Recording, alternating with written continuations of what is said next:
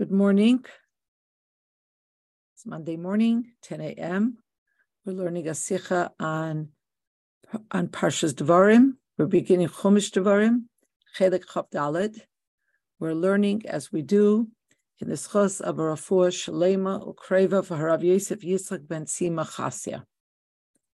Aleph. Ala pasuk be'ever hayardim be'eretz moyav hayil Moshe be'eretz hater hazais leimar. On the pasuk in yesterday's chitas, where the Torah tells us that when they crossed the Jordan and went into the land of Moav, Moshe began to explain the Torah. Amur Razal, our sages taught, b'shivim lashon pirshalahem, that Moshe Rabbeinu explained the Torah to the Jews in 70 different languages.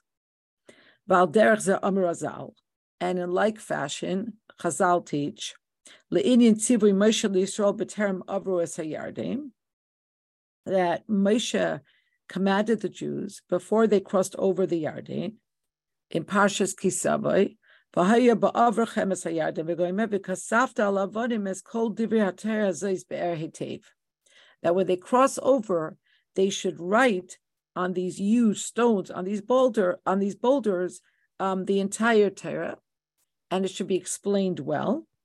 And again, the sages comment, shebe'er hetev perushoi sheyichtavu zois b'shivim lashon.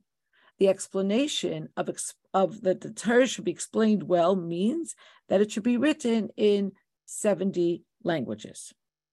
Behine, b'meseches seifrim shaninu, and in Meseches Seifrim, which is a part of the Gemara that's not in the conventional part of the Gemara, but didn't make it in, but is like kind of an addition, we learn, Ma'isa behe zekenim, b'chamesh zekenim, shekasvu l'talmei hamelech esater, Yivonis, v'haya hayom kasha l'Yisrael kiyom shenasa egel.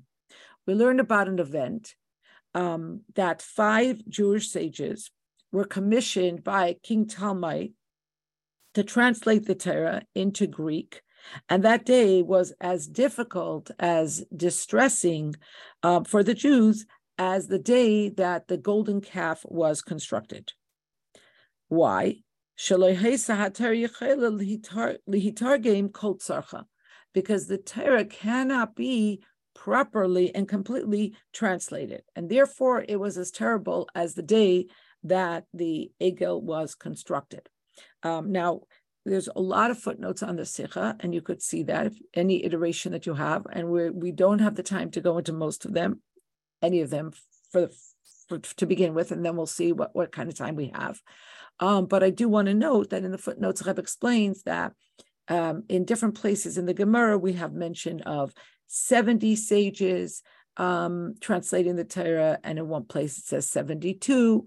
And it seems that in the aggregate, the Mefarshim explained that there were 2 events. One was where there were 5 sages, and one was when there were 70.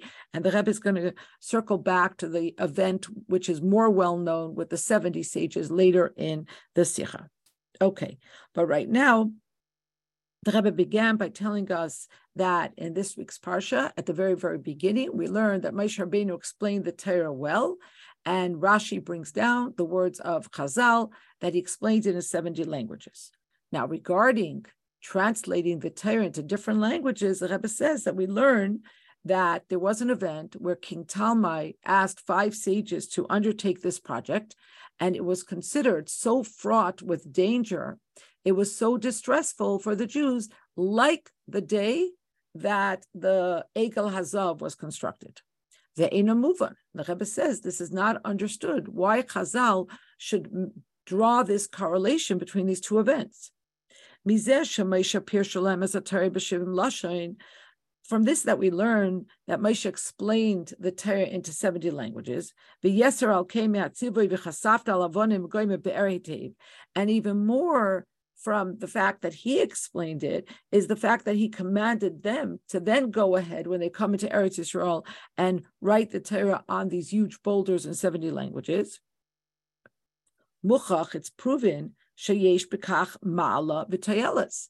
This would indicate that there is something good to be gained. There is something efficacious that could come from translating the Torah into 70 languages and making it available to all the nations of the world to study. V'im kain, and if this is so, ech efshar loymar shatargum l'lashon Yavanis hu inin kasha dafka v'af kasha b'yeser. So then why would we learn that the translation into Greek was a difficult thing, was a distressful thing, maybe even extremely distressing? And even more, the Rebbe says, we have to wonder, hatam shenemar al kach. The reason that the Gemara gives us for why this was so distressful is also cause for pause. And we have to wonder, because we're taught that the reason this was so distressful is because the Torah cannot be adequately translated into a different language.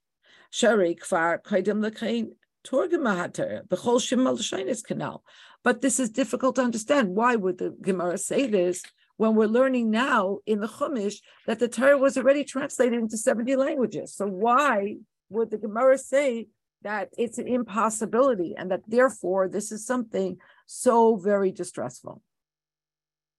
The Deichik Loimar Shakavana b'Mesechah Seifrim Hila Inin Kasha Hanavea Matargum L'Lashon Yavanis Dafka.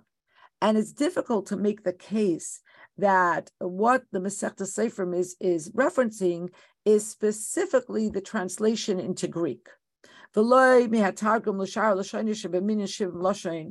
And to say that it's specifically about the translation into Greek and not the translation into other languages.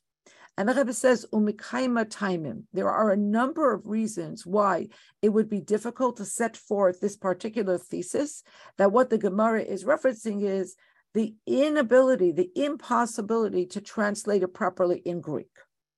So the Rebbe brings down at least 4 reasons why this cannot possibly be what the Gemara would mean. Aleph, Lashon Yavanis, gam hi bechlal shivim lashon, shebehen kfar nispar shahater lefneichen. First of all, the Rebbe doubles back on the question he has already asked, which is translations of the Torah have already been in the public domain since ancient times, since Moshe Rabbeinu explained it in 70 languages, since the Jews wrote it on these huge boulders in 70 languages. So Greek was one of those languages. So why would you say that that was the difficulty? Umeidach, and now the Rebbe says, and if you're talking about Greek, specifically Greek, there's reason to believe that it's less problematic than any other language. Why? Base. From the oblique way that the Gemara speaks about this, that the Torah could not be properly translated without a lot of details, mashma,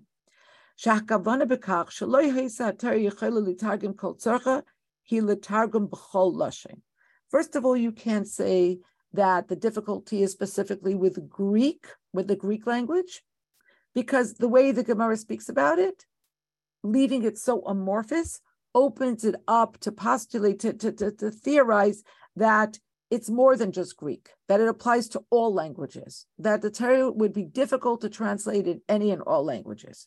Gimel, va'adarabba, and on the contrary, Matzinu b'makam acher, we find in another place, Shelaloshon Yavanis dafka yesh maila be'inyan zeh al pnei shar halashonos. That Greek, the language, the Greek language, is in its own category. Shaharei ladas Reb Shimon ben Gamliel v'chein hu lahalacha, because Reb Shimon ben Gamliel sets forth the following teaching, and this is what is accepted lahalacha. That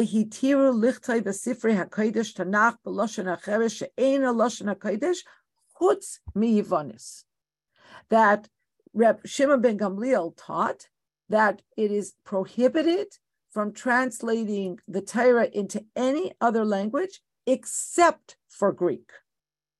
And Daled v'yeser al kein b'Yerushalmi Isa, and in Yerushalmi we're taught Batku umatzu she'ein haTorah yichel litargem kol tzarcha ela yivanis. We researched this, and we found that the Torah cannot be adequately translated in any other language but Greek. So we're back to where we started, which is, what was the terrible thing? Why was it so bad? Why was it so distressful that it should be compared to the day that the egel was crafted? The ikar tmiyahu, and the most important thing we have to understand, we're bewildered by, al masha bebraisa hanal, the Masechah Sefer Amru, v'haya hayom kosher liyisrael ki yom shena'asa ha'egel. And what we really need to understand is, in which way is there a correlation between the translation into another language and the construction of the egel? Because the Brisa in Sufrim doesn't say it was distressful. It was very distressful. It was tragic. It says it was as distressful as, or as difficult as, the day that the egel was constructed. How can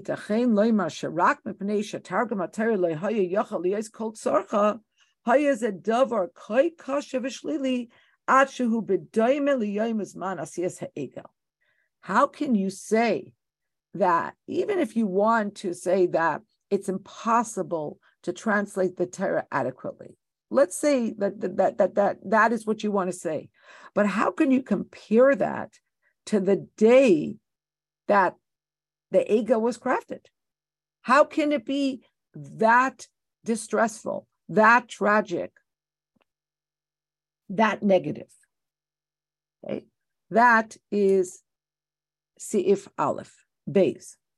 Haloshen Hanal Kiyom Shenasa Egel Matzinu Gam B'Masechet Shabbos. Now, this particular term, that something is as distressful or as difficult as the construction of the egel, as the day on which the egel was constructed, we find this same term used in a different place in the Gemara in Shabbos. And there the Gemara says, Oisa Hayim, on that day, Haya Hillel Kafuf v'Yoshev Lifnei Shammai ka'achad min hatalmidim.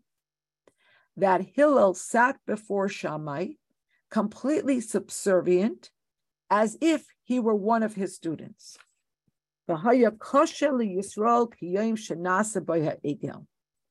this event, that Hillel sat in subservient fashion and abnegated himself before Shammai, was as difficult for Bnei Yisrael as the day that the egel was constructed. And here again, we need to understand, Madua Oisa Hayom Hayakasha Yisrael Kolkach, Yesh Lahashvaisa Liyom Shenasa Egel. What was so difficult? What was so distressing about Hillel sitting in such subservient fashion before Shammai, that again it should be paralleled and compared to the day that the egel was constructed? Bihini Rashi Perush. And Rashi there comments, Kasha, it was difficult. Lefisha Hillel Nasi va'an v'san.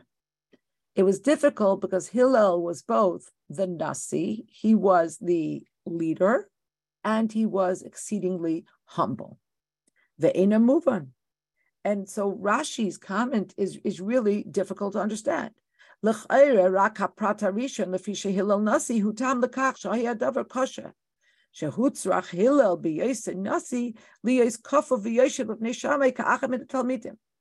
Seemingly, the Rebbe says, we would understand the first part of Rashi. That Rashi is saying what was so kasha, what was so difficult, what was so distressful for the Jews, that Hillel, who was the Nasi, he was the undisputed leader of the Jewish people, should sit before Shammai subservient as one of his students. Okay, we understand. Aval aprat hasheni hu adarabah tam v'siba dafka lekach shehillel mitzidai achin hayayachal yez kafa v'chulei afal pishaya nasi lefi shahaya anvasa. But the second thing that Rashi says, that he was an anav, that he was exceedingly humble, that should not be an explanation for why this is so distressful. It only explains why Hillel was able to put himself in such a position. Because he was so humble, he was able to sit before Shammai in subservient fashion, even though he was the leader. He sat like one of the students.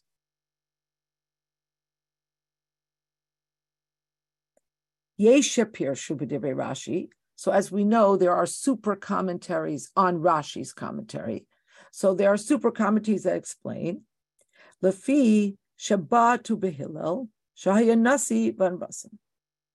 That because they kind of kicked Hillel, and he was a Nasi, and he was humble.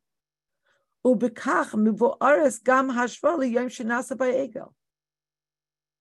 And with this, you might understand the corollary, the comparison to the day that the Egel was constructed. Higam az ira davar daime, because on that day, something similar occurred. Shabbatu b'Moshe, shahir nasi va'anav, va'amru nasa lanu elakim asher yechol lefanenu. Because then, too, the Jews metaphorically kind of kicked, disrespected Moshe, and they said, who was their leader and an Anav as well, and they said, let us make a God to lead us. But seemingly, even after we have this explanation, it's still not enough. Ein ze maspik. Afilu la'achar hashva bein zeh Shabbatu behillel lezeh Shabbatu b'Moshe harei nikudas chumrasei shel yom shenasa b'ha'egel ha'isaloi habeita b'Moshe chamur kachol shetiyah elachet avodah zarah rachman l'slan. But the Rebbe says it's not adding up. It's not enough to say here they metaphorically kicked Moshe, and here metaphorically Hillel was kind of disrespected and tossed around, because you can't compare. You can't compare what happened in terms of its seriousness on the day that the Egel was constructed and the day that Hillel sat before Shammai.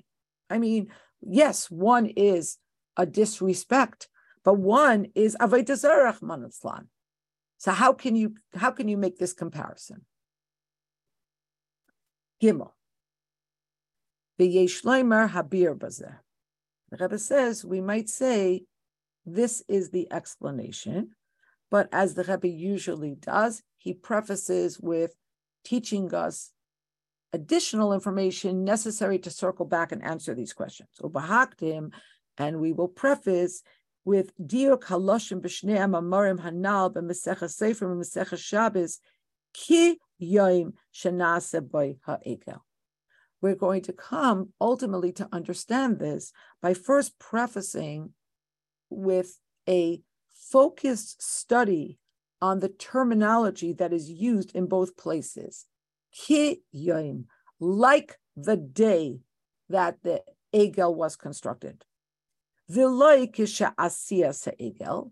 It doesn't say it was as difficult or as tragic or as distressing for the Jews as the construction of the Egel.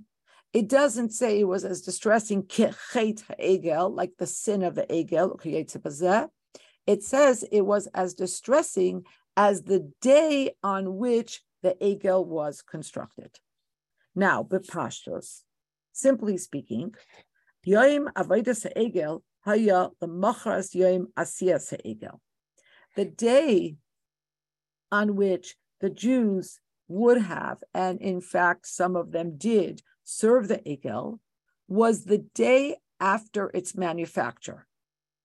Like it says, the Chasov in the Torah, Shebiyom asiyas ha'egel ula'achri hasiya amar Aaron.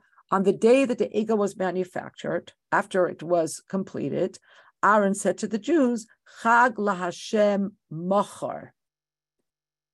There will be a holiday to God tomorrow. V'niskavim bekach l'tchaisam v'la'akvam oid l'fi shebatuach haya sheyavei Moshe v'yavdu es hamakim.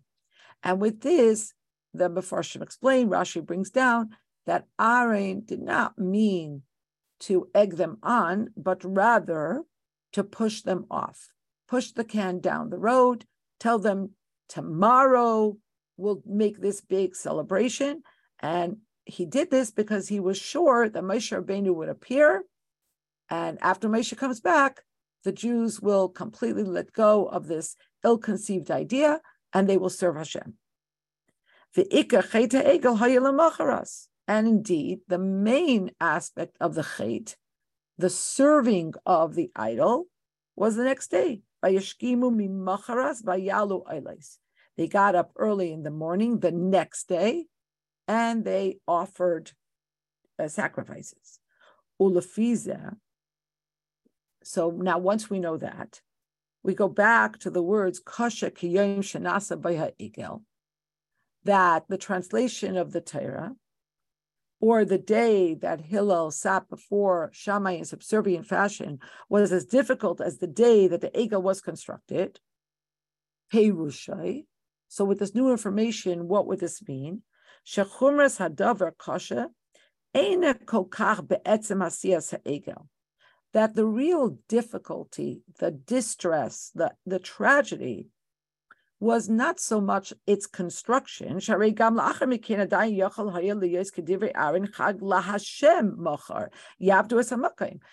even after they constructed the Egel, it could have all still ended well, and later the Rebbe will say it could have even ended in better than before, could have ended well. It could have been, in fact, that there would be a festival for Hashem, Yisbarach, the next day, just like Aaron had hoped that they would serve Hashem.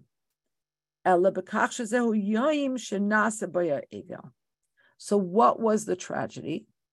That it was the day that they made the Egel.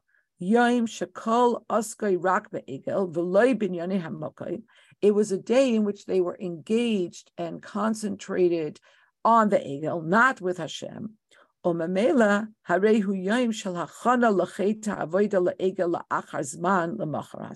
So it is a day of preparation for the sin of serving the Egel, which would only occur the next day. Now the Rebbe is going to explain how this relates to the translation of the Torah. Seif Dalet.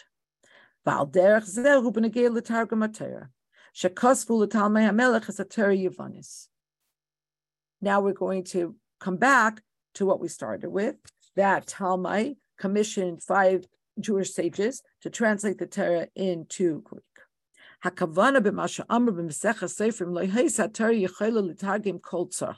So now we want to understand what exactly was the problem. So it says that the problem, the reason why this is considered difficult, distressing, tragic, is because the Torah cannot be translated properly. Kol tzorcha, in consummate fashion. What does that mean? Hi letargam miluli miduyak. It cannot be translated word for word in punctilious fashion. And the real tricky aspect of this is that when you translate it, in order to preserve the integrity of the intent of the psukim, you can't translate it in the order of the words as they appear in Hebrew. Because if you're going to do it word for word, literally, you're not going to be translating the Torah properly.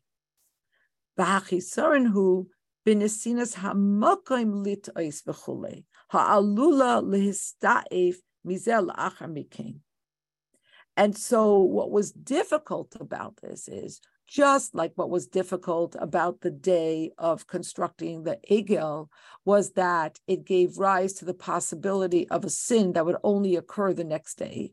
Here too, the tragic and difficult element of this is that it provides potential for mistake, for tragedy to ensue, to unfold later, if the Torah is not going to be translated properly. Kasher goy, for instance, Talmei Hamelach, when a Gentile, for instance, Talmei, Yilamed la'achar mikenes haTorah b'lashon Yavon, kefi shehi mitorgemes bidyu kol tzarcha. If a Gentile is going to learn the Torah, that was translated into Greek, and it was translated perfectly.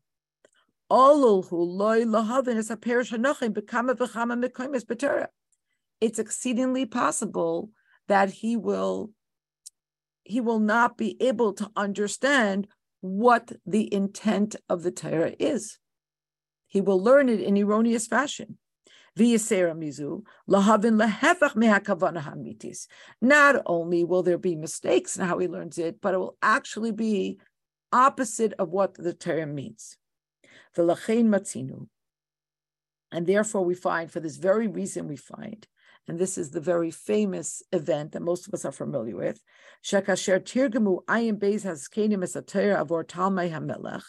that when 72 sages were commissioned to translate the Torah, could have been for another Talmud, just like pharaohs, or many, just like Caesars, could be many Talmuds. There's a lot of discussion about this.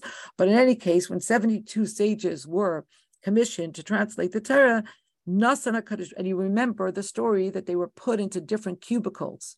And this was before Twitter, so they couldn't conference with each other. Nasan HaKadosh Baruch Hu b'leiv kol echad ve'echad eitza v'hiskimu kulan l'das achas. And this was considered a tremendous miracle that Hashem gave them all the same idea. That in 13, and there are other places say 18, but there's a certain number of instances where they all translated exactly the same way, and it was not the literal translation of the Torah. Hainu shaloi tirgamos Torah kol tzarcha. Kol tzarcha here means literally, and what was the miracle was they did not translate it literally, because that would have led to tragic consequences. For instance, Bereshis bara Elokim. To translate that literally would have given rise to the possibility of thinking that there is a force called Bereshis that created Elokim, and so on and so forth.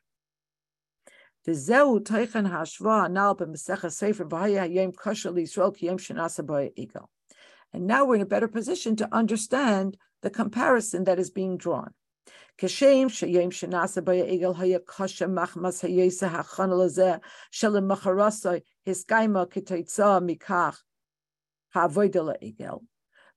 like the day that the egel was constructed, was kasha, was difficult, was tragic, was distressing, because it was a preparation for what would happen the next day, which is the serving of it. In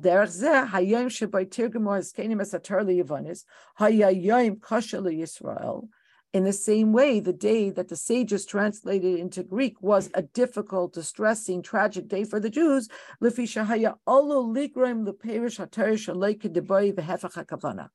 because it gave rise to the possibility, to the potential of the Torah being misunderstood, and not even only misunderstood, but also understood totally opposite of the way that it should be understood. So in other words, it's one thing where you make some mistakes, and it's another where you come away with the complete opposite of what the intention is. Hey. And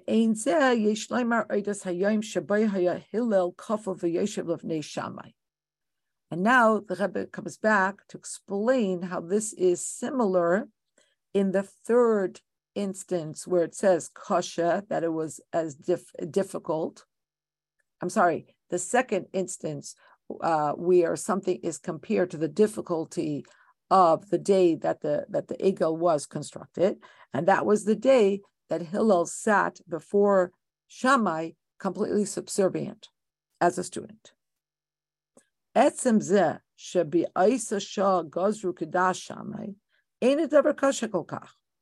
The fact that this indicates Hillel sitting before Shammai in subservient fashion indicates that on that day the Chachamim accepted Shammai's way of understanding in 18 different halachas and not Hillel. The Rebbe says that in itself is not so kasha. It's not so tragic. It's not so distressful. Sharei seif seif shasik le Hillel Shammai. Because at the end of the day, we see that Hillel, he ceded to Shammai, and he did not contest what Shammai taught. This means that Hillel agreed that what Shammai taught is in consonance with halacha. So that's not kosher. The ikar hakoishi shebazeh hu bekach shadavar haya olu ligraim shegam la'achar mikein yifseku halacha kevei shamai. So what happened that day was not the distressing part, but what happened that day opened up the possibility that in future times the halacha should be adjudicated. The psak should go according to Shammai, which is hefach klolei halacha shenikvu l'deiros, which is the opposite of what was established for all generations. Shebeis Shammai b'mokem beis Hillel ein a mishnah. That wherever Hillel ruled something, what Shammai ruled and what Beis Shammai ruled, what his students rule, is not recorded. It's not halacha. V'yesh loymar, we might say, shezuhi hakavana b'perish Rashi lefisha Hillel nasi vanvasan. And now we might have a better understanding of Rashi's cryptic comment that what was difficult was that Hillel was the nasi and Hillel was a humble person. Ki bekach bar Rashi lebaris inin hakoshi shebazeh. Because by saying this, Rashi is explaining for us what is difficult.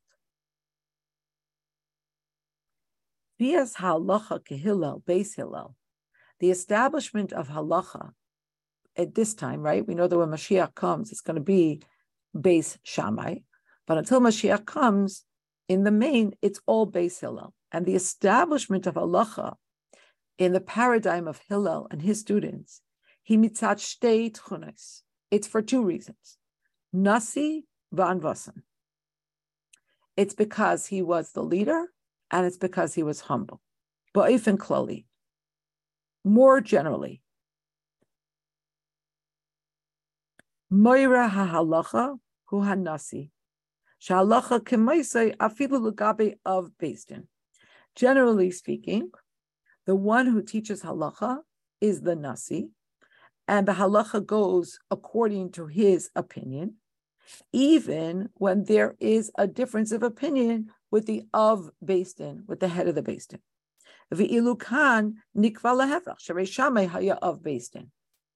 But in this case, Rashi is telling us what was difficult is that on that particular day, halacha was established in the opposite fashion. It was established in consonance with Shammai's ruling, and Shammai was of Beis Din, but generally the rule is that it goes according to the nasi and not the of Beis Din. What else was difficult?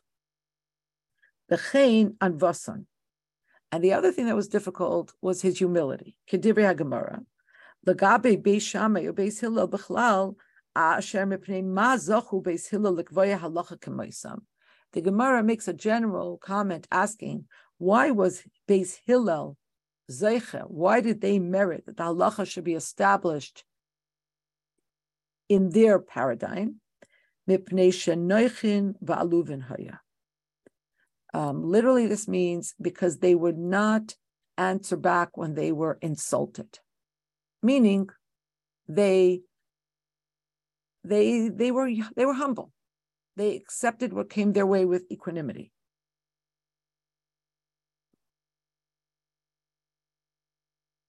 So Rashi's explaining what was so difficult about that day, that it was a paradigm shift. It was not just a paradigm shift, it was an inversion of what normally would occur on two counts. Number one, because normally the nasi has the final word, not the of Beis Din. And second, the Gemara has already told us that the reason why Beis Hillel was zeiche to have halacha be established in their opinion, in the way they think, was because of their anivos. And here, the opposite is happening. Who's establishing the halacha? Shammai. Now, the Rebbe is now going to take us deeper into all of this.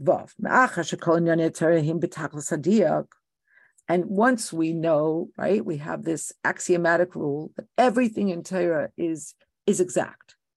So move on, it's understood. Shahashva shnei inyanim elu. Targum HaTorah l'talmai hamelech. Va'isa yem haya hillel kafav chulei. L'yom shenasa b'ya egel.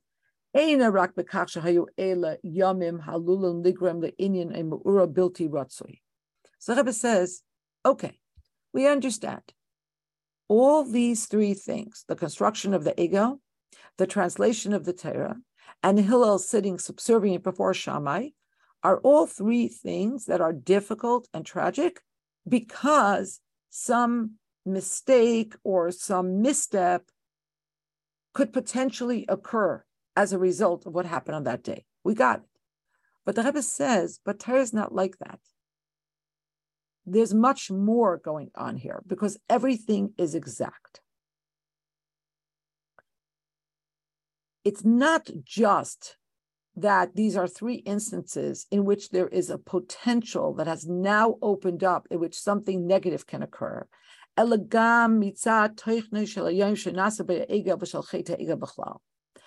to understand what was truly kasha about these other two events, the translation of the Torah by the sages for Talmai and Hillel sitting before Shammai in subservient fashion, we have to understand the content, the teichen of the construction of the egel.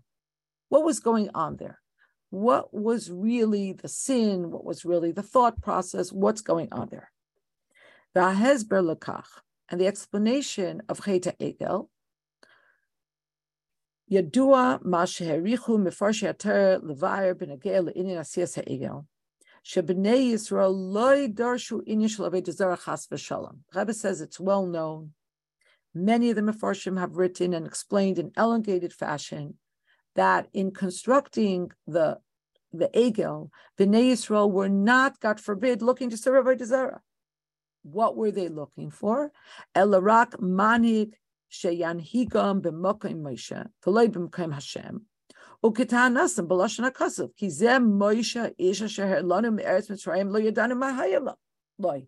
They were not looking to replace Hashem chas v'shalom. They were looking for an intermediary. They were looking for a leader. The Rebbe says, and this is very clear in the words of the pasuk. They said, "Kizem Moshe ish." Moshe, this man that led us out of Egypt, he's disappeared. We don't know where he is. We need something in his stead. Koloimar, this is to say, what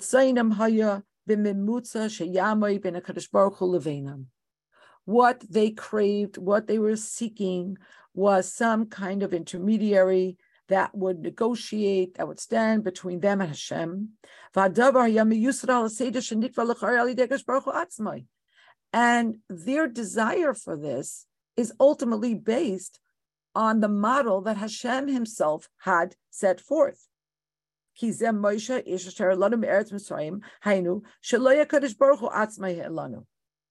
Hashem himself brought us out of Egypt, but Hashem sent a deputy, Hashem sent a messenger, Hashem sent a leader, Moshe. Moshe was this intermediary between them and Hashem. Now, Rebbe explains now. Kedei she'ish Yisrael b'yoseh lamata ba'olam hazeh yeh kosher l'kadosh baruch hu v'ya'avdenu kiroi b'chol koiches hanefesh. In order for a Jew, as we are down here below in this physical temporal existence, in order for a Jew to serve Hashem properly with all of our energies and all of our aspects, including our cognitive and our emotive aspects. So in order for this to happen, godliness has to be drawn down, as it were, into this lower sphere,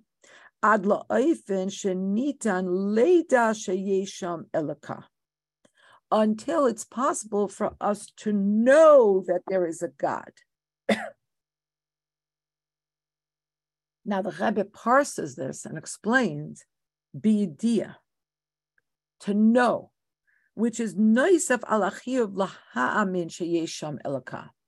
We have an obligation to believe that there is a God. But on top of that, God wants us to understand, to know that there is a God.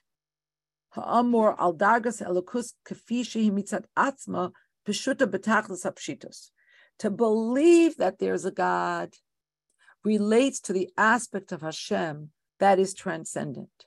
It relates to Atzmos itself, which cannot be understood, which cannot be grasped, which cannot be analyzed, which cannot be broken down. That's transcendent. And for that, we have a chiyuv, we have an obligation to believe. But in addition, we have an obligation to know, to understand cognitively. Ha'elokus mitgalis leish hanimtza lamata neshama beguf umislabeshes boy ubeyichud nifla.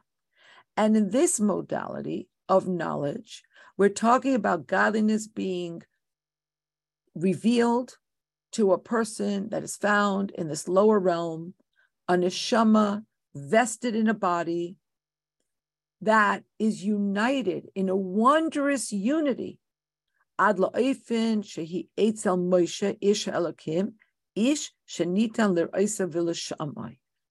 And Exhibit A, in other words, the most spectacular example of a person in this temporal world being united with Hashem in an awesome and wondrous unity is Moshe, who is called a godly man, a man who could see Hashem and who could hear Hashem. Va'al Kain, Sovru Eiseh Egel, and therefore those that constructed the Egel believed, they thought, they opined, She'al menah she'elokus tered v'tum shach yoser, kach she'turgash ba'olam olam hazeh hagashmi u'b'chol inyanim sheboi tzricha hamshacha liyos be'emtzos darga tachtoina yoser ba'olam hazeh. Okay, this is a very interesting thing.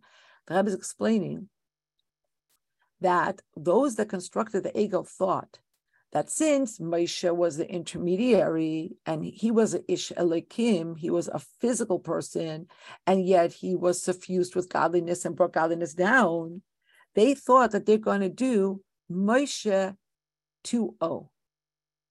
They're going to create even a bigger inyan. They're going to take something even more physical, okay? So Medaber is higher than Chai, and Chai is higher than Sameach, and Sameach is higher than Daimim. So they're going to take something Daimim, they're going to take something inanimate, they're going to take from the lowest strata, and they're going to create from this lowest strata a conduit for godliness, and that's going to be an even more spectacular way of bringing Elokus down into this world. And through this, there's going to be an even greater effect of godliness on the world.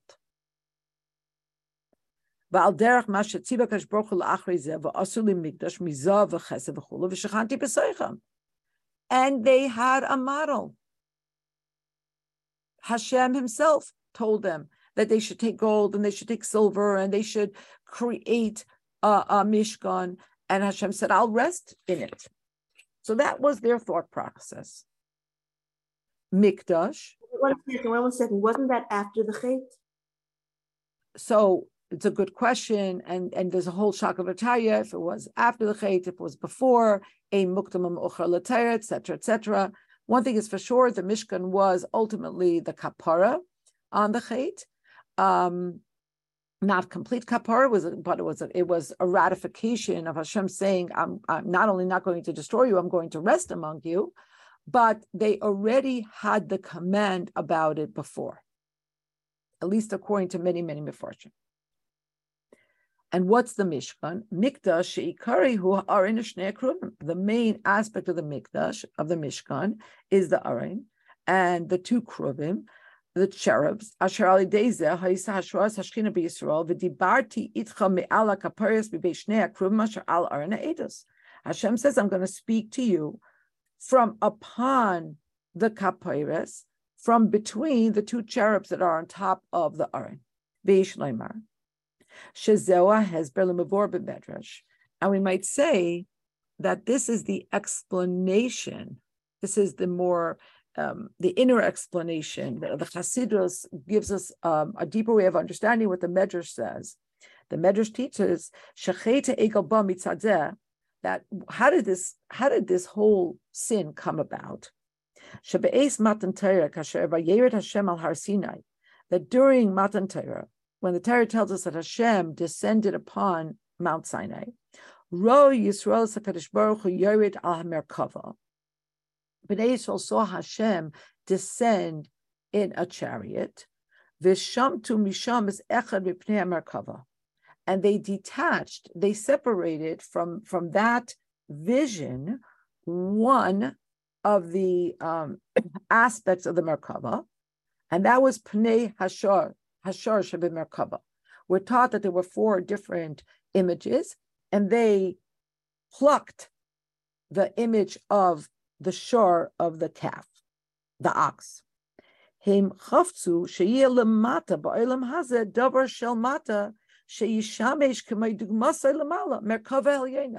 What they hoped to accomplish was to create down here below in this physical realm a parallel for what existed above in the Merkava.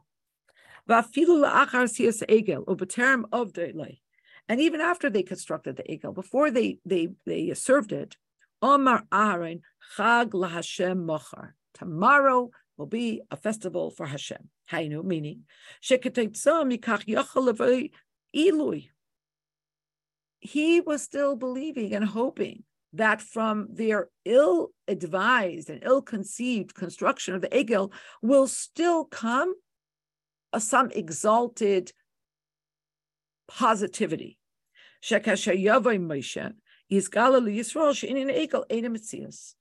Moshe will come and he will reveal for Bnei Yisrael how this was totally ill-contrived.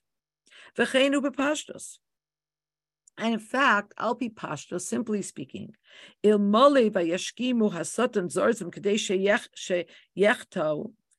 not for the Satan waking them up very early in order that they should sin, they would not have come to sin.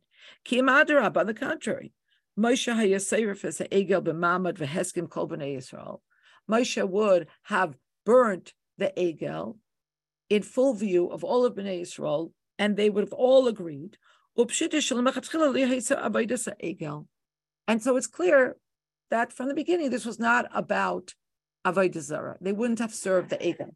And I just want to add that although some did serve the Egel, but the Mefarshim all point to this, that if they really had believed that the Egel was some kind of god, they would not have allowed Moshe to burn it, which he did in order to mix it with the water and administer this as a way of understanding who deserved to die and who didn't. They would have overpowered him. There were so many more people than he was. So the very fact that even after a small cohort served Avodah Zarah, still Bnei Yisrael did not believe that the golden calf was actually a god. To wit, they allowed him to burn, to grind it up, etc. Va'azai. And so if that would have happened, then Moshe would have come back before the Satan got them all riled up and would have burnt it. Not only would there not have been something bad, but then this whole event would have broadcasted the unity of Hashem even more than ever. And it would have been revealed that there is nothing but Hashem.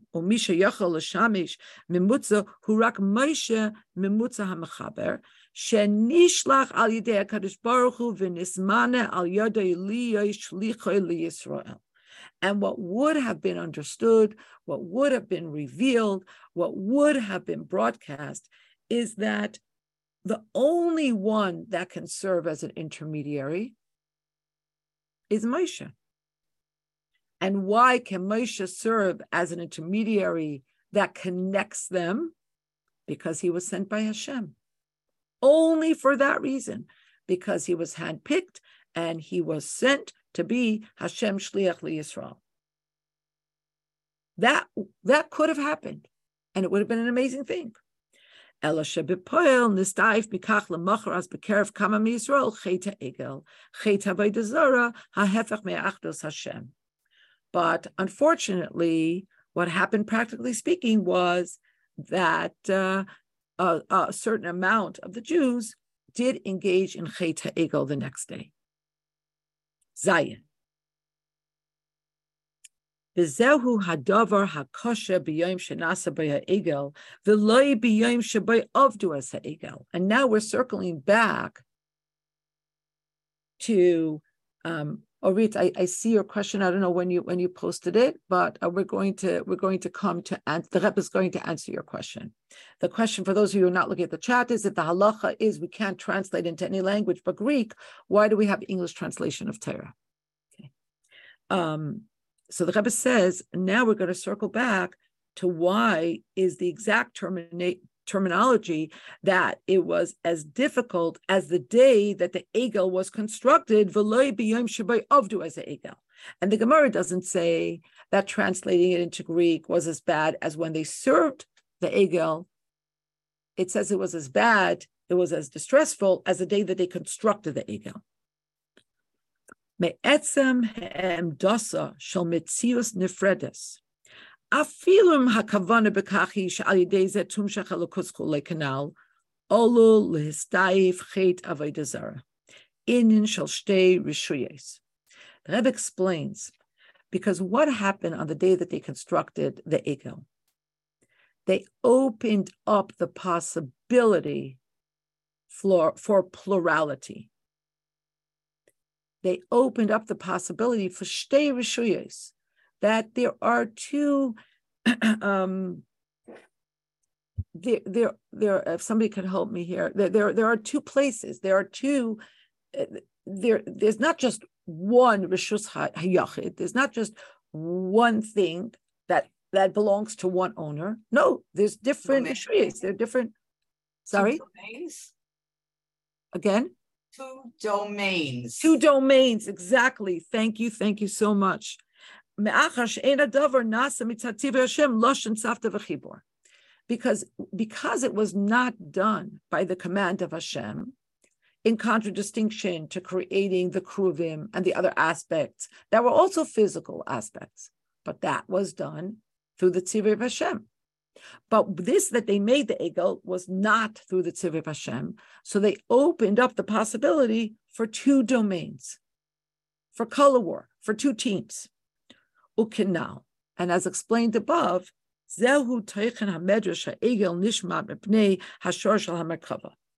This now explains the deeper intention of what the Medrash says, that they separated or detached the image of the ox that was on the merkava. Kiloimar, this is to say, when that image of the ox is above on the Merkava of Hashem, it's part and parcel of Elokus. Hainu initial Elokus, Hamagala Elokus. It's a godly thing that serves to reveal godliness. Aval kasher hu nishmat, but when you detach it, shenas and nifrad, it becomes separate. V'yared lamata, and it comes down here below. The eina oid chelek min hamerkava, and it is no longer part and parcel of Hashem's chariot. Ein murkash by bitul hamerkava l'roichiv aleha. Then you don't feel the way in which the chariot is subservient and abnegated to he who rides the chariot.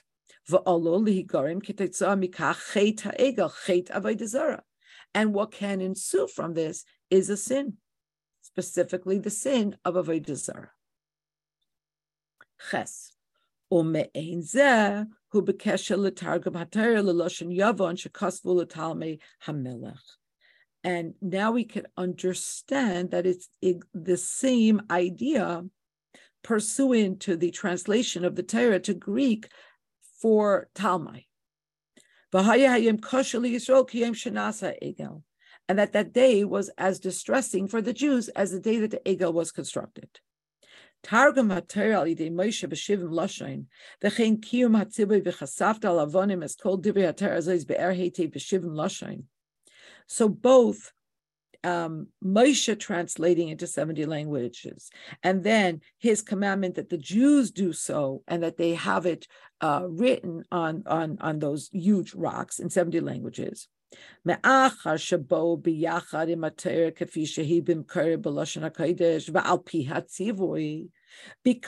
they came in their source with the Torah, in the Torah, on the specific command of Hashem. So there was no room for this to lead to something negative that is contrary to Hashem's desire. Because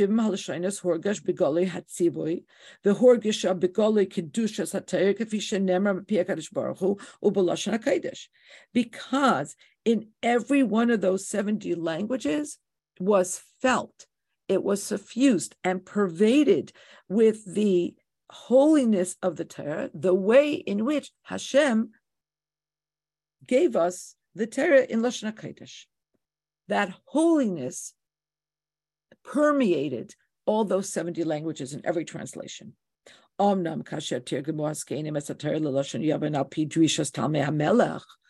in contradistinction, when the Jewish sages did this at the behest of Talmai, the loy al pi tzivui Hashem, and it was not the command of Hashem,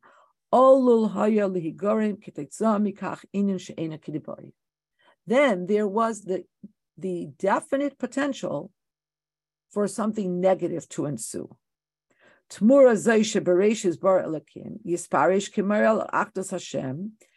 instance, instead of the words Bereshis bara Elokim being translated in a way that points to the unity of Hashem, Yisparish Kefi ha'emes, which is the truth, Yisparish hadavar ki'ilu shtei rishuyos hein v'rishon baras hasheni.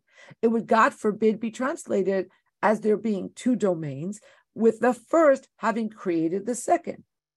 This force, Bereshis, having created Elokim. And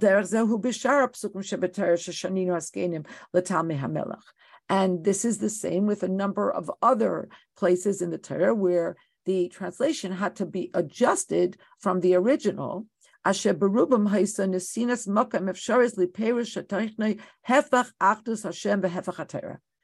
in the main, all of those changes, all of those accommodations were made because if it would have been a literal translation, it would have given rise, God forbid, to ideas that are opposite Hashem's unity, basically heresy, tes.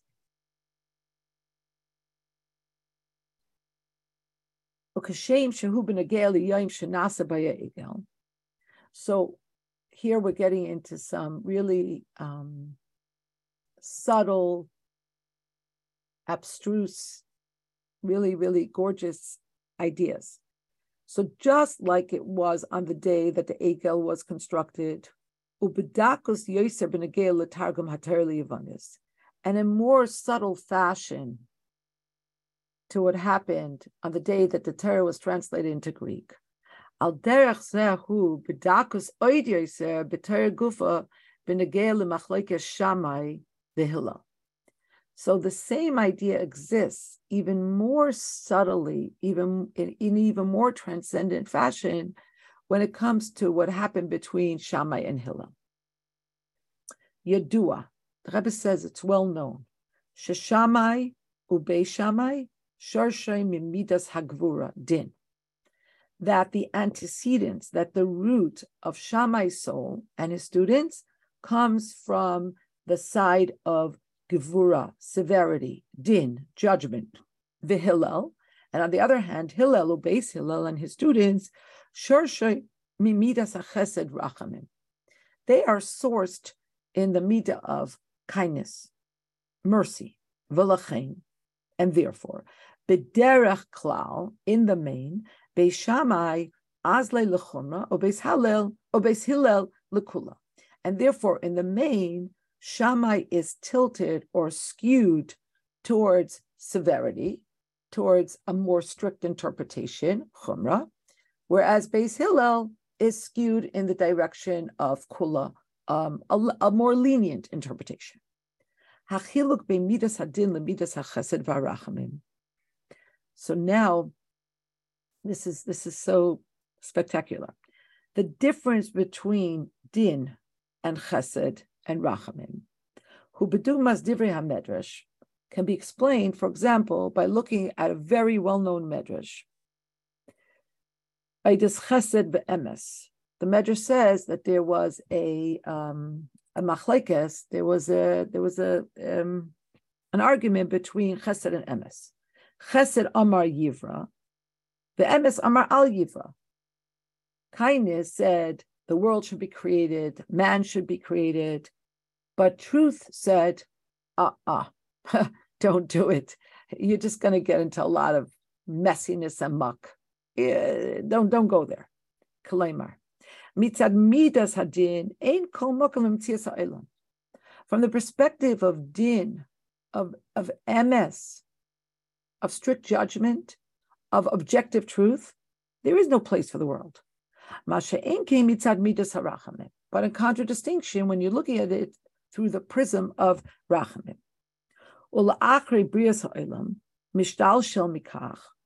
and so after the world was created, what devolved from this argument, shemitzad midas hadin had gashahi al habitul v'hashvira shel ha'olam, that from the perspective of din, what's underscored is constantly the abnegation and the breaking of the world.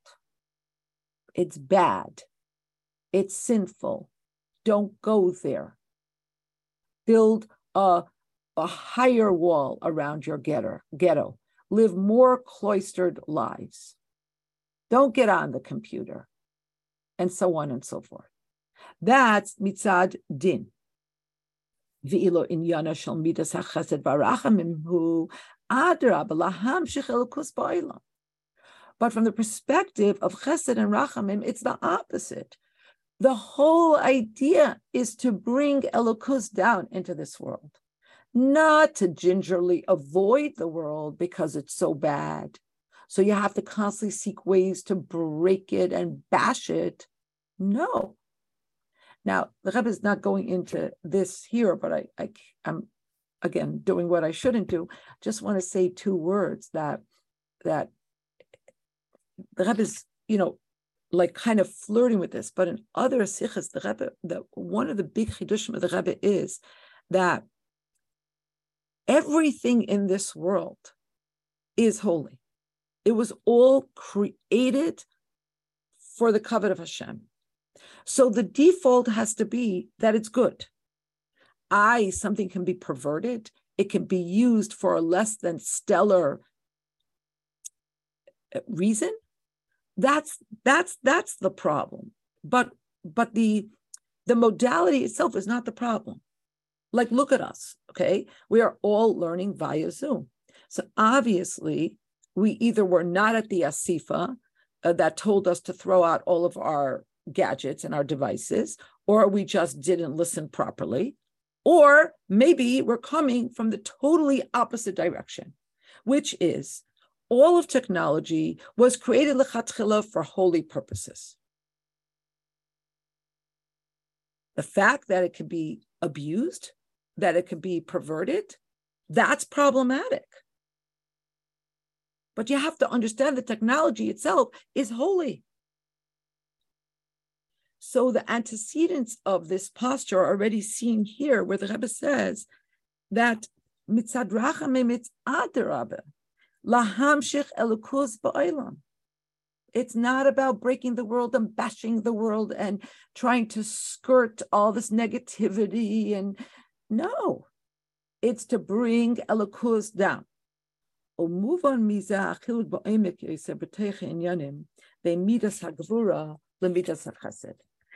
we'll understand from this an even deeper distinction between Gvura and Chesed.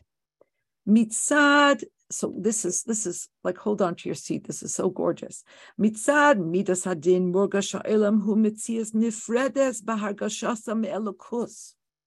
Those people that spend their whole life fighting the world. The truth of the matter is But that kind of posture is broadcasting the feeling that the world is separate from godliness. And that's why it's enemy number one. So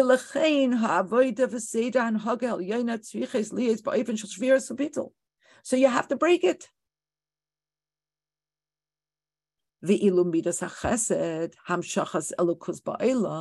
But when you're coming from the point of departure of chesed, which is all about bringing elokus down into this world, it brings you to understand and to feel the polar opposite. So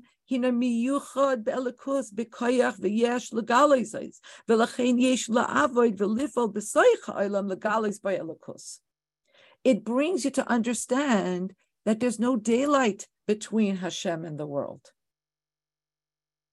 The opposite, it's all one.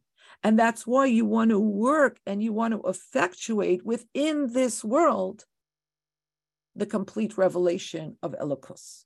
The imkain, and if so, so when both of these possibilities exist, to be more strict or to be more lenient. And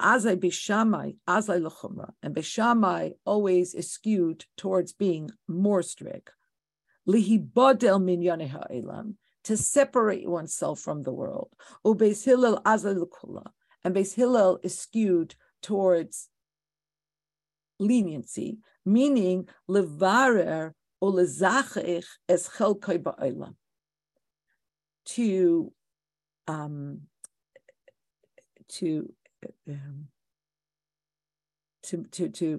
I'm losing my word here. The way in which we take the physical aspects of the world and to refine it, to refine our part of this world.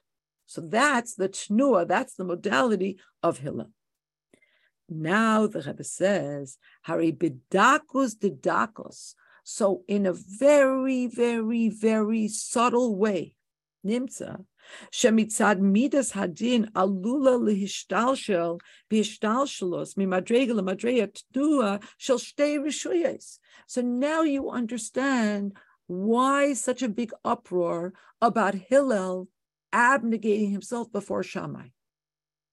Because in some very, very, very, very subtle way, this has to be understood properly, but in some very, very, very subtle way, if you go with the Tnuah of Shammai, there's the possibility to lurch in the direction of there being two domains as opposed to only one domain. Kav yochel, as it were. And if there's two domains, then it's color war. Then you have to mount a campaign against the other side. Because this would mean, God forbid, that there isn't that complete unity with godliness. I want to make sure to disabuse us all of thinking for 1/2 second that the Rebbe is saying, Chalila, that Shammai believed that there are two Rishuyos. No. He's saying that on some very subtle level, on some very profound level, if you understand that stance, that posture, you could see where it could, in some very subtle way, give rise to the possibility of thinking that there are two Rishuyos. Rivky. Yeah. I'm struggling with, maybe the Rebbe speaks about it later, but the concept of chesed and emes. Okay, the problem comes in emes, not in chesed. Right. But emes is truth. Truth has to be able to stand on its feet from top to bottom, right and left, north and south, any which way you do it. And you're saying in the emes we have a problem, not in the chesed, where chesed can cause trouble. Chesed can cause a lot of trouble. But truth, emes should cause trouble. So it's just, I'm having a difficulty with this, that it's coming through emes and not through chesed. You understand my question? I think so. If you look in that medrash, you'll see that the Eibishter, what did the Eibishter have to do to create the world? He had to throw emes on the floor, cast it on the floor, break it as it were, in order for the world to be created. Or, like we learn a different iteration of this, that first the Eibishter wanted to create the world with din, and then the Eibishter saw that the world would not be able to exist. So Hashem had to create the world through Rachamim. In other words, everything you say about Rachamim emes makes is true. sense to be emes. Everything that you say is true about emes. And that's why when Mashiach comes, we're going to go according to Beis Shammai. But the world, the way the Eibishter wanted it to unfurl, a world in which we are the major players, not spectators, would not, a world of din, a world of strict emes, would not be able to accommodate what Hashem wanted should happen here. It's not the pshat that there's something wrong with emes. No, that I understand. We're not in that place where we could operate on such a plane. I don't know. Al Pisechel would make sense to say emes is rachamim, not emes is gevura. That's what I'm saying. I'm saying No. that. You know the old joke about when a wife asks her husband, they're going to a party, honey, what do I look like? There's only one answer: beautiful, even if she looks hideous. So truth has is a double-edged sword. And that's why mutar l'shanais mipnei hashalom. That's why you're allowed to change truth for peace. That's why the answer is, honey, you look beautiful. Rivky? Yeah. I don't know if it's taking it off into a completely different direction over here, but everything that you're saying makes me think of the pasuk in Tehillim, Ches v'emes, Nashaku. Yeah. Nifgashu, that they met, that Chesed is Moshe Rabbeinu, is Aaron, and Emes is Moshe Rabbeinu. And the sikha that we learned back when Moshe was very, very upset that Aaron did not eat the carbon of Rosh Chodesh, and he explained why, and Moshe accepted it. And that was that this conflict in a way of emes and chesed, and that Moshe is like that his, not just that he accepted, was kind of like that this was the kavanah, that emes should sort of accommodate that Aaron was right and that he saw it, and it's in Torah like that. Yeah, thank you. For pure emes, Aaron said, "No way." And that's how it is in Torah. Moshe accepted. Obviously, the Eibishter was happy with it. Yeah, and there's so many iterations of this. The famous story of the Tanur Achnai, right? So that whole machlekes about, if the oven can contract tuma or it's not mekabel tuma and so on and so forth. The Rebbe explains that also flows from Hillel and Shammai. It flows from emes, as opposed to chesed, to shalom. In other words, when Mashiach comes, we're going to be able to operate on that plane of emes. But now we're just not there. And there were certain people in history who embodied that. But you could say they were ahead of their times, perhaps. But is the reason that we'll be able to operate like that when Mashiach comes because the possibility for there to be duality will be removed. It will be so obvious that there's no possibility of there being two things that could separate because Hashem will be like all pervasive. Exactly. Bidyuk.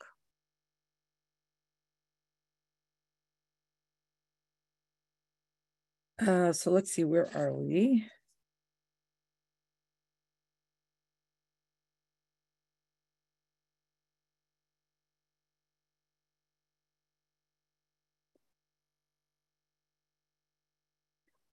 Were we already in Sif Yud, or just, I think we're the paragraph right before, yeah? The paragraph right before Yud. Thank you, Nechami. V'zui hashva oisei hayoim hayahol Hillel kofo v'yoshev lefnei Shammai ka'achad talmidim v'hayakashel Yisrael k'yem shenasam ba'egel. So now with this deeper and profoundly subtle comparison, we're in a position to understand how you could even compare these two events. I mean, that Hillel sat subservient before Shammai. You want to compare that to the day that the Egel was constructed? His gabrus midas hadin al midas hachesed varachamim. Because what happened that day was that there were halachas that were established in the modality of Shammai, which meant that the midah of din overwhelmed the midah of chesed and rachamim. And as the Rebbe explained, noilad hachshash. So there was born the possibility shal yidei zeh tikova hanhaga v'halacha ba'ofen zeh gam lahaba, that the halacha would similarly be established in future times in this model. And in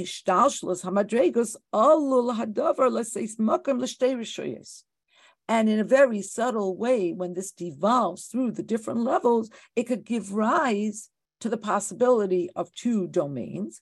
And again, the Rebbe underscores it's bedakos dedakos. We're saying in a very subtle way, there's even the conceptual, abstruse possibility, which gives rise to the necessity to do battle with it. Yud. Now here, the Sikha turns from showing us the maila of this possibility. Okay, so till now we've been talking about the danger of the possibility. Now the Sikha turns and tells us the maila of this possibility. Ulam, however, Teichen ha'ashva eina ela b'kach sheshnei yomim elu hayom sheboi kosvu l'talmei hamelech hazatori yivanis v'hayom sheboi hayo hillel kafa b'yeshuv v'nishamai koshim kiyom shenasa b'y egel mitzad hachshash shemikach yistayiv b'dakos hahefech me'achdos Hashem. The Rebbe says, the fact that we are making these parallels is only in that in these two events, both the translation of the Torah into Greek and Hillel sitting in subservient fashion before Shammai, were difficult, like the day that the Egel was constructed, because of the possibility that from this will ensue, even in some subtle form, something that opposes Achdos Hashem.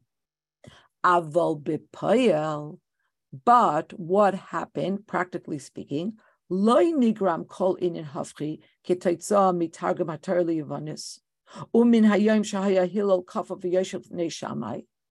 But practically speaking, history shows that no negativity ensued from these 2 days. Ubekach shoinim hadvarim miyom asiyas ha'egel. And so from in this respect, it is very different from the day that the Egel was created. So the Egel, having been created, actually resulted in a very tragic event that happened the next day. But here, the parallel breaks down, because there was no negativity that came either from Hillel sitting in subservient fashion before Shammai, nor from the translation by the sages of the Torah into Greek. We could say even more. Just like on the day that the Egel was created, Aaron didn't go into deep mourning. He said, tomorrow it'll be a festival to Hashem. The kavanas hadvarim lefi pshutam hisha im yenutzal hadavar kidebai yitachid sheyavei kitetza mikach inin shel chag. What did he intend to say with saying tomorrow there'll be a festival to Hashem? That if this opportunity, if this event is used properly, it will give rise to a chag. It will be reason to celebrate. V'yavdu Yisrael es HaKadosh Baruch Hu. And Bnei Yisrael will serve Hashem, and they'll serve Hashem in even a deeper and accelerated fashion. And in fact, that is what happened when the Torah was translated to Greek. When the 72 sages translated the Torah for Talmai, they did not translate it literally. V'shinu ba'kama v'chama dvarim. In fact, they made certain changes. Heichal mehashinui elikim bereshis, starting with the fact that they changed it to read that God created the beginning. Bimkoim bereshis bar elikim. In the beginning, Hashem created. Azai loizu b'vad she'achdos Hashem k'fi shenemra b'tar yarda v'nimshacha gam l'umas ha'elam. Not only was it that the idea of Hashem's unity flowed downward to all the Gentiles, to all the other nations, but there was more that came from this. Shenikva hadavar k'halacha, that what was said in halacha, shahaloshen hayechida shebamutar lichta v'sifrei hakodesh sefer Torah hi yavanis, the sefer zeh kosher likris by umitames yadayim v'chulei. That the only language, not only was it not problematic, but the only language that you could write a Sefer Torah in, that you could translate it in, is Greek. And not only that, but the Rebbe brings down, and there's a lot of footnotes here, and there's a lot of qualifications, and so we're not learning this la halacha, and we're definitely not doing this properly and completely. But he brings down that such a Sefer Torah would be kosher to read from if you didn't have one in Lashon HaKodesh, and it would even be Mitame V'Yadayim. This refers to certain edicts that the Chachamim put into place, that people shouldn't just use a Sefer Torah casually. So actually, if you touched a Sefer Torah, your hands would become tummy. You'd have to go to the mikveh. This would remind you not to be cavalier about this, and so on and so forth. Meaning, what happened through this event? Shleimus habirur shel ksav v'lashon yavan. That what ensued was that this that this Greek language that had been in the domain of not holy was I'm losing the word again. Rachel, you knew it before. Remind me now. Birur. It was refined. Huh? Yeah. The language was refined and elevated and transformed into holiness.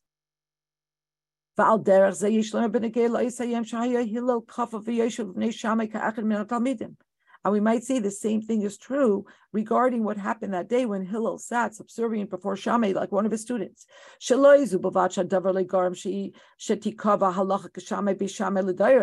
Not only did this not lead to this becoming the model for the future, that halacha would be established like Beis Shammai,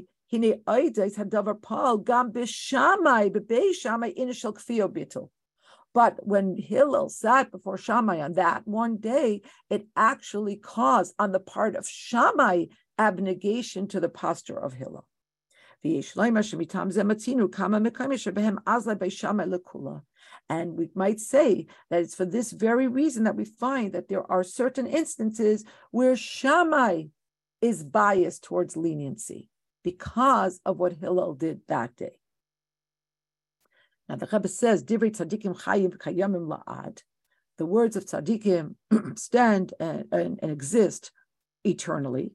Ubefrat in yanim haksuvim b'Torah shehi nitzchis, especially that which is recorded in the Torah, which is eternal. Umuvam mazeh, it's understood from this. Shagam amiras Aaron chag laHashem machar b'degei liyom shiva'asar b'Tammuz bivadei tiskayim. So if Aaron HaKohen said that Chag LaHashem Machar, for sure this has to happen, that it has to be a festival. Now we fast on Shavasar B'Tammuz. And the Arizal wrote, what is the secret that is alluded to in the words of Aaron?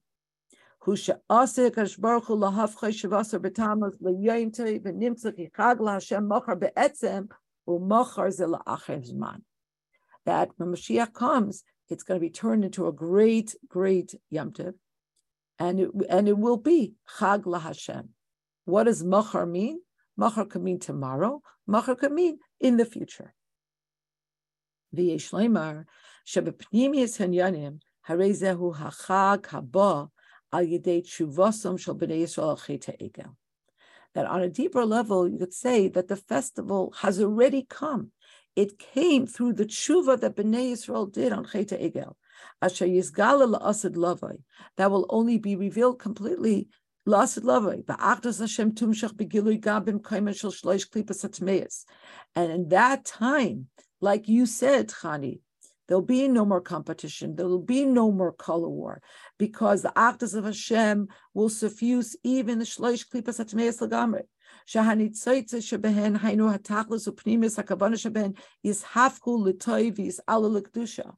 That the nitzaites that are so deeply mired in those klipas now will be extricated and they will rise to kedusha. And this is the idea of like the pig becoming kosher then, and this whole idea of the transformation. The Yesh Leimar Yud Beis Shal derech zehu gam b'negei l'targum haTorah b'shivim loshem b'daris hachreinis mamash. Hachreinim mamash.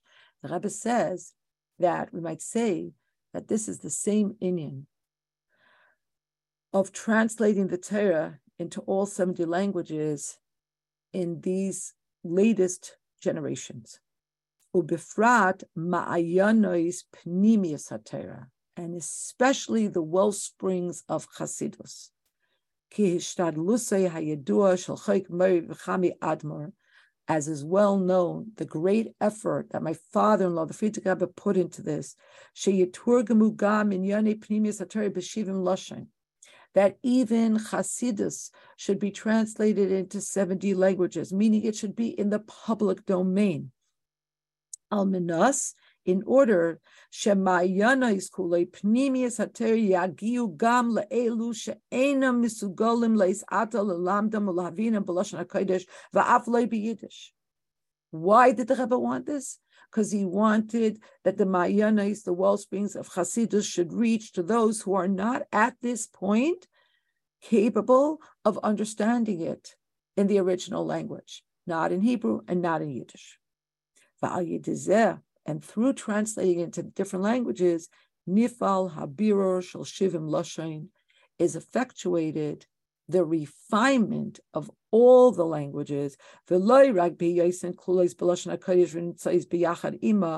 not only when they are included with and they are adjacent to Lashon HaKodesh,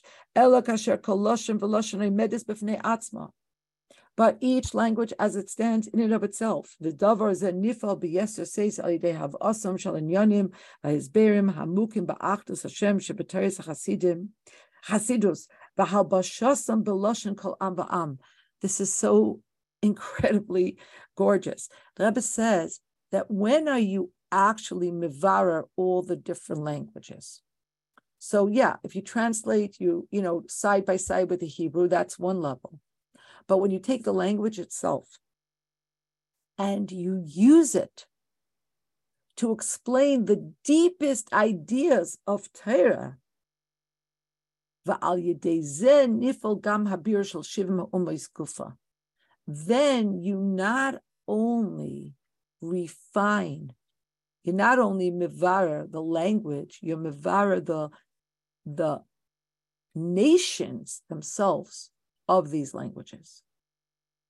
And I can't help but think about the Rebbe's insistence that the Tanya be printed in any and all locations, which at the time seemed like so like himmeldik, why would you do this? It just seemed like what are you doing? You're taking like this printing mechanism and you're bringing it to this city and this city and this loch and this hole in the wall. But the Rebbe wanted to be mevarer all places, all languages, all people, all modalities. And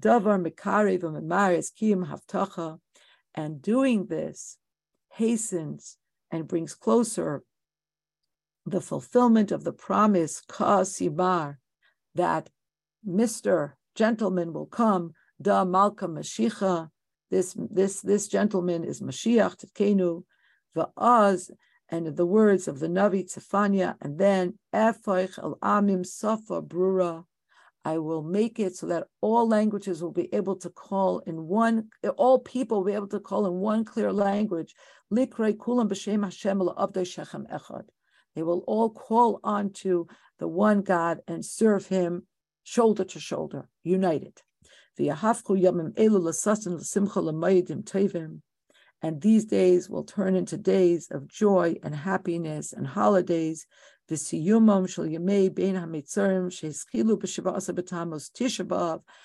the end of the 3 weeks, because we're talking now about Shavas B'Tammuz, the breaking out of the luchos, but the end Tisha B'Av Yiyeh Yom Tov Gadol B'Karev Mamash B'Vias Mashiach Tzidkenu. Tisha B'Av will become the greatest of all Yom Tovim. It should be speedily in our day with the coming of Mashiach. Amen. Keni Hi Ratzon.